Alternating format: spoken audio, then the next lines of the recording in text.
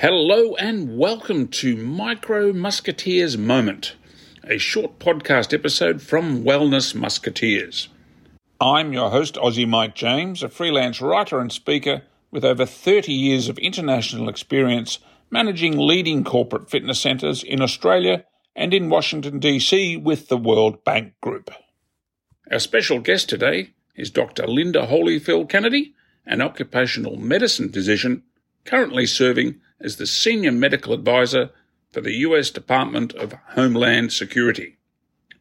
With over 17 years of experience in civilian employee health services at the Pentagon and as a first responder to victims of 9/11, Dr. Holyfield-Kennedy provides essential updates and guidance to DHS employees through town hall meetings, listening sessions, and podcasts on current and emerging health threats, including COVID-19, heart disease, and cancer. Full disclosure here, though, listeners, Dr. Holyfield-Kennedy is the wife of our fellow musketeer, Dr. Richard Kennedy, who she has been happily married to for over 33 years. Welcome, Dr. Holyfield-Kennedy. And first things first, 2 quick questions. First one, for ease of communication, do you mind if we call you Dr. Linda? And second, how have you managed to put up with our musketeer Richard for this long? 33 years. When does the canonization process start to make you Saint Linda? Thank you, Mike. Thank you for that wonderful introduction. Good afternoon, everyone. Thank you, other Wellness Musketeers, for inviting me to speak on your podcast. I am Dr. Linda Holyfield-Kennedy, and I will be talking today on the importance of workplace wellness. For the record, I'm speaking to you as an occupational medicine physician and not on behalf of the U.S. Department of Homeland Security. So that being said, healthy eating habits and exercise are important factors in wellness. However, to be clear, there are other factors involved in workplace well-being, and they include career wellness. Do you actually like your job? Do you enjoy what you do? Social well-being. Do you have meaningful relationships and friendships both at home and at work? Financial well-being. Are you managing your money well? Community well-being. Do you feel safe and enjoy the community that you live in? And lastly, physical and mental well-being. This, of course, is extremely important because we need to maintain a certain level of physical and mental health to allow us to be productive workers. Workplace wellness programs promote employee well-being. Terrific. How have you managed to put up with Richard for this long? Yeah, it's certainly been a journey. He truly is the wind beneath my wing. He's a wonderful person, a great friend, and I think that's the biggest asset with us. He is my best friend. And we have a nice sort of working relationship as we're both physicians, and he makes me laugh. Every day, he's a comedian. Great. Dr. Linda, let's start with the basic question first. We often hear the term occupational medicine. Can you explain what that term, occupational medicine, actually means? Yes, thank you for the question. Occupational medicine physicians, our mission is the health and safety of the workforce. And that's according to our organization, American College of Occupational and Environmental. So we are involved with workplace safety. We work with industrial hygienists and safety professionals and other environmental issues that can affect workers' safety. Okay, great. That explains the term we've often heard. So I know that you've presented to many community and corporate organisations promoting the importance of workplace wellness with the emphasis on maintaining personal health, prevention of disease, etc. Can you describe what you talk about and what you're paying consumers during that presentation? Talk about the importance of having a workplace wellness programs in place. And given that the average person spends over 90,000 hours at work during their lifetime, it's important that their health and safety is a priority of employers. So with that in mind, Linda, is a workplace wellness program. You often hear that term as well. So what is a workplace wellness program?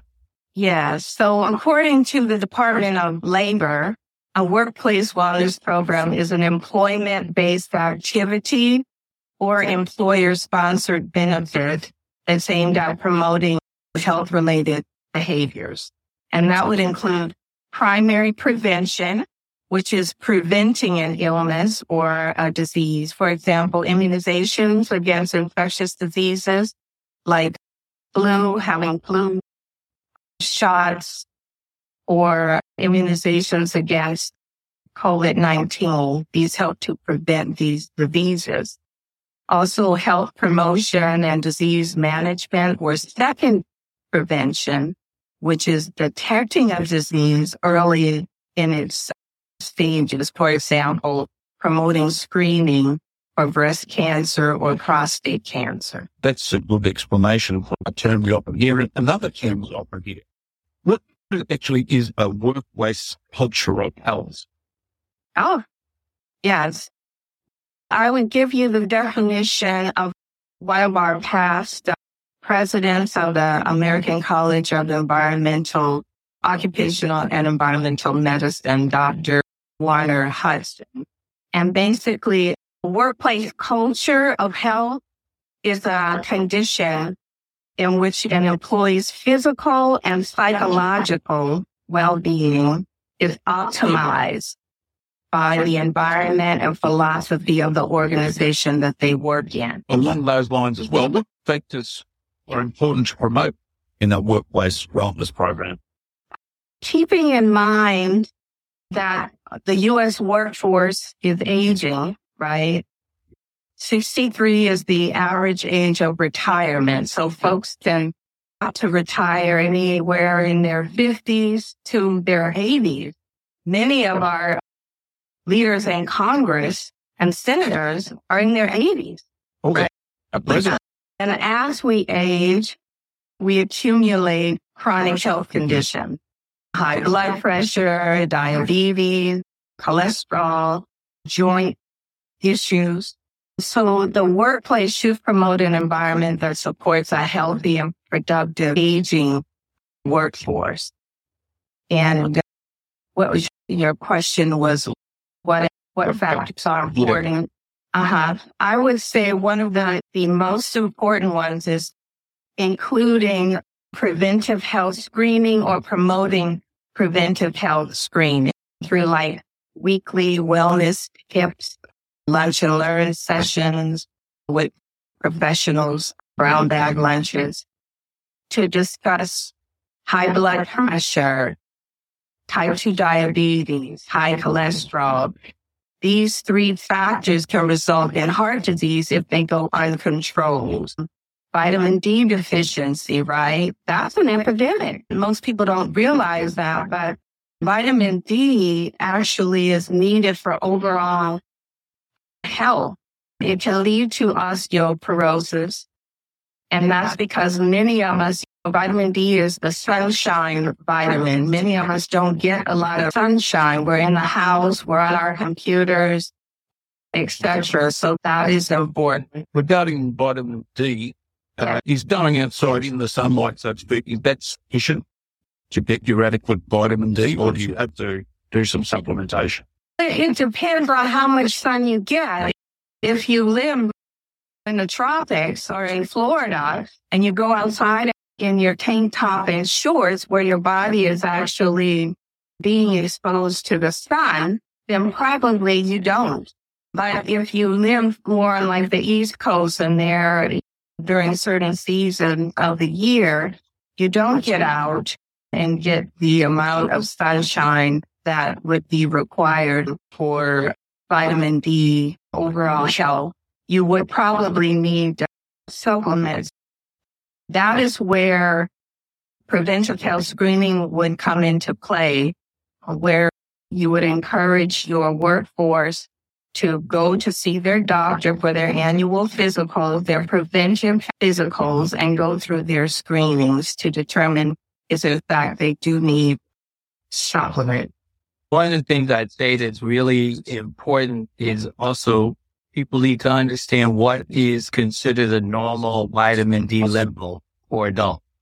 And that is 30 to 100 in the United States is what we would use as the guide for vitamin D. And anything under 30 is considered low.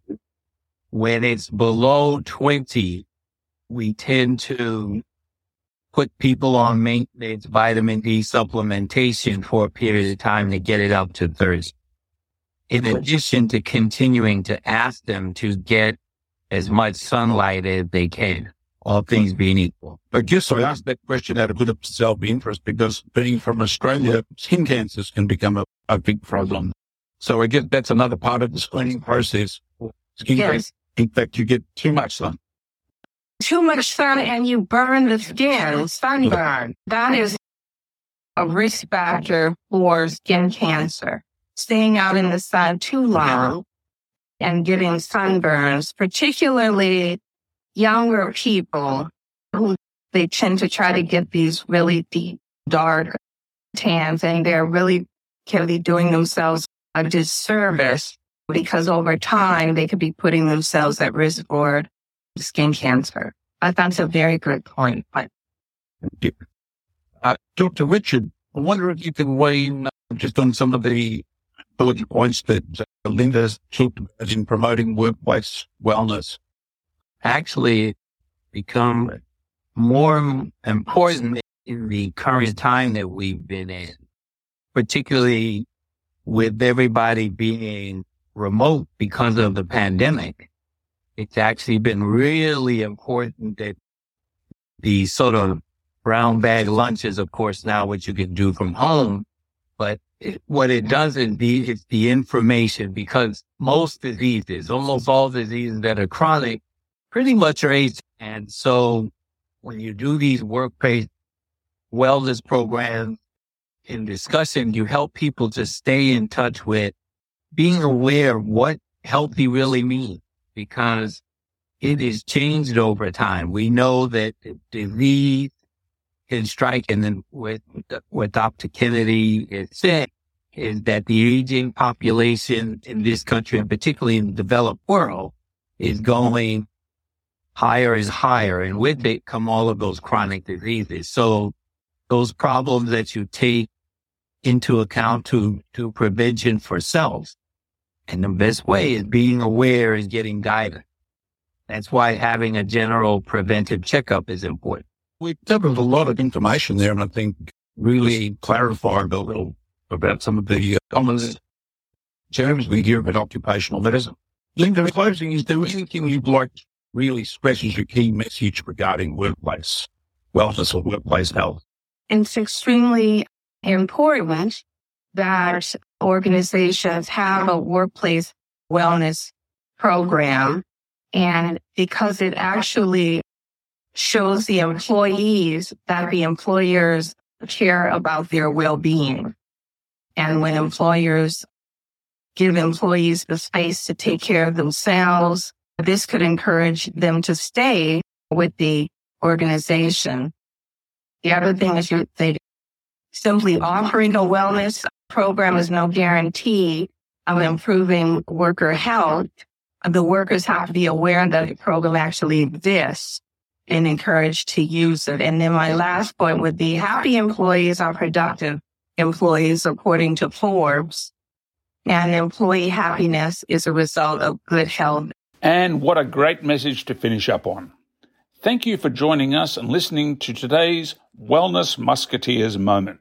A big thanks to our special guest, Dr. Linda Holyfield-Kennedy, and of course to our fellow musketeer and Dr. Linda's husband, Dr. Richard Kennedy. Tune in for upcoming episodes to learn from global health leaders and trend-setting authors to gain the tools to improve your health, work performance, and live a more balanced quality of life. Please subscribe, give us a 5-star review, share this recording with your family, friends, and colleagues, and give a contribution provided in our program notes to allow this podcast to grow. Please let us know what you need to learn to help live your best life. Send your questions and ideas for future episodes to davidliss@davidmliss@gmail.com. Thanks for listening, folks, and we hope you have a wonderful day. And once again, thank you very much to our special guest, Dr. Linda Holyfield Kennedy, for joining us today for this Wellness Musketeers moment.